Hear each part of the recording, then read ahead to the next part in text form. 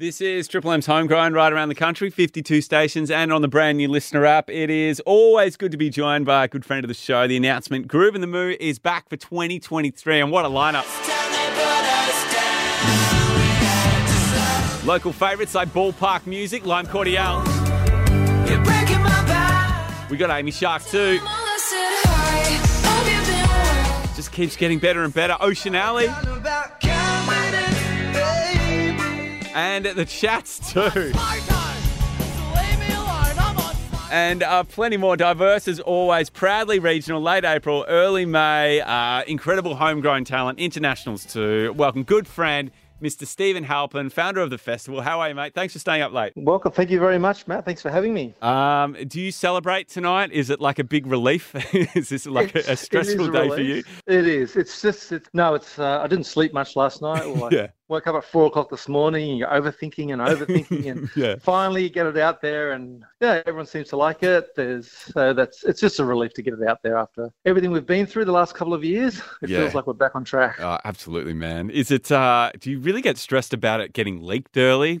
A little bit, but I don't know. It used to be a bigger deal before, but we've got our systems pretty tight now. For people who don't know too much about like festivals, I know we've spoken before, but when you kind of, put together a lineup like this, when does it start? When do you start approaching bands? Look, it's probably it's probably 12 months, to be honest. Yeah, that when we start talking to bands, finding out, especially international bands, because they're plotting out what they're doing for the next 12 months. So, of course. We're having chats with various people just to try and get in. Nice. So, it's a long, long process. Yeah, it must be exciting for international bands to come here too, because, they're going to like Maitland, Bendigo, the Sunshine Coast, Bunbury, like Wayville. They never would have heard of these places before. They'd never get an opportunity to do this. And with this, on a huge lineup too, on a massive scale. Yeah, no, they genuinely like it. Like, especially a few bands that have been here a few times, like the Old Jays and that sort of stuff. They always play capital cities, or they'll play Splendor or big festivals like that. But to get out into,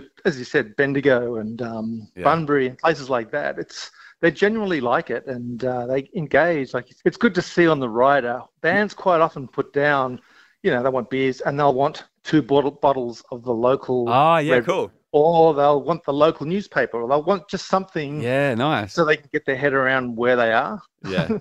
Yeah. So, no, I think they do generally like mixing it up. Yeah. It's sort of as a break, as you'd know, from touring can get a bit of a chore. Doing something different, going somewhere different is it's something they look forward to. We've been lucky enough to play Groove in the Moo a couple of times, and it's been so much fun. And I do really feel like it really becomes this close-knit kind of traveling family, because everyone's getting on the same flights.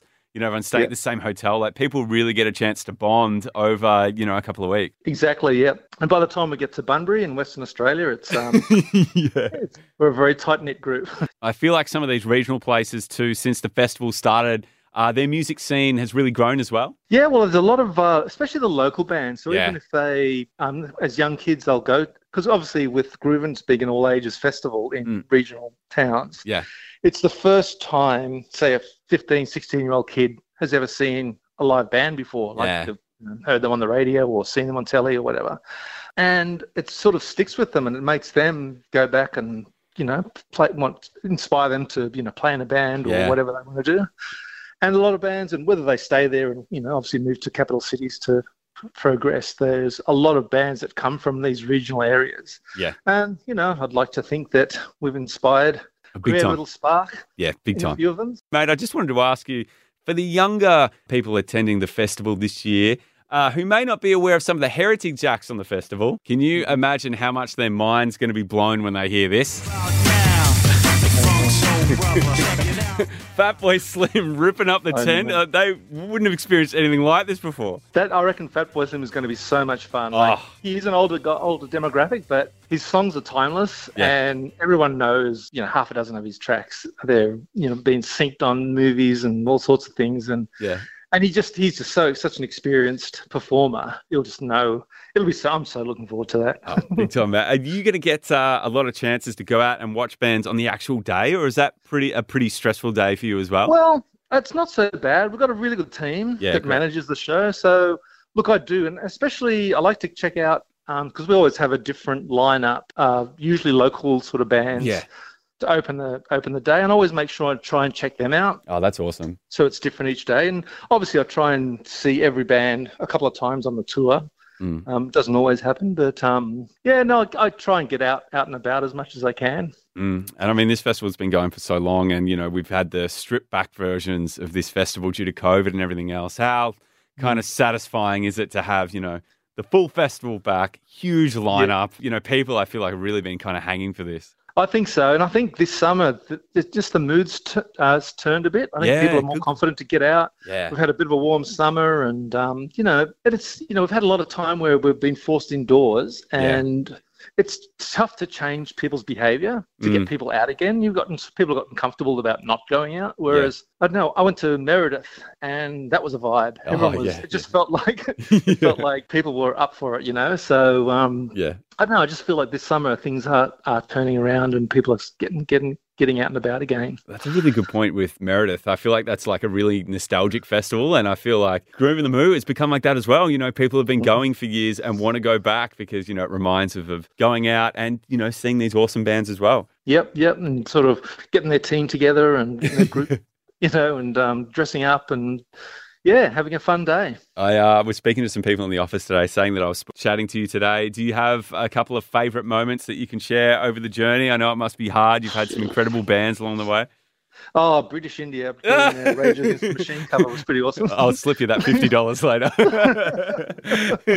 Oh, look, there was that time, obviously, when we booked Flume when he was just blowing up. And we had him in the tent, and it was almost scary. Like, we booked him in the tent. He was playing, which was a bit of a tighter capacity, but everyone wanted to see him, and it was overflowing. It worked out well, but it was one of those moments where that was pretty electric. So we've had that, and same thing happened with 360 back in probably 10 years ago. Now that was an electric moment when he walked on stage, the whole tent screamed. So those sort of moments are really awesome. Awesome. So what kind of happens now after the announcement in between? Yeah, well, it's still a bit of a promotion. Tickets go on sale next Tuesday. And then, I suppose it's just getting this out of the way and then, preparing for it. Because it's, it's 6 shows all around the country. It's lots of logistics, and I reckon people are a bit rusty. We haven't done this before. We had a well-oiled machine there for a bunch of years, but we haven't done a full tour for 3 years now. So it's going to be a bit of extra preparation needed to get everyone back in gear. And when do you start getting the requests for tickets? do you have like that one? Do you have like that one friend that you've known throughout your life and you never really chat to him, but then on game day he'll be like, "Hey man, do you have like 20 tickets I can grab?" Yeah, I've got that. And plus, I've got 2 daughters. Who of course, always have this last minute. Can I have? What's happening with comps? Can I have about 20? Steve, it's so great to chat, man. I know you're busy today, so I really appreciate it. Congrats on everything. It's one of the great festivals in this country. Amazing lineup, man, and it's so good to see it back in action. So I appreciate you taking time out.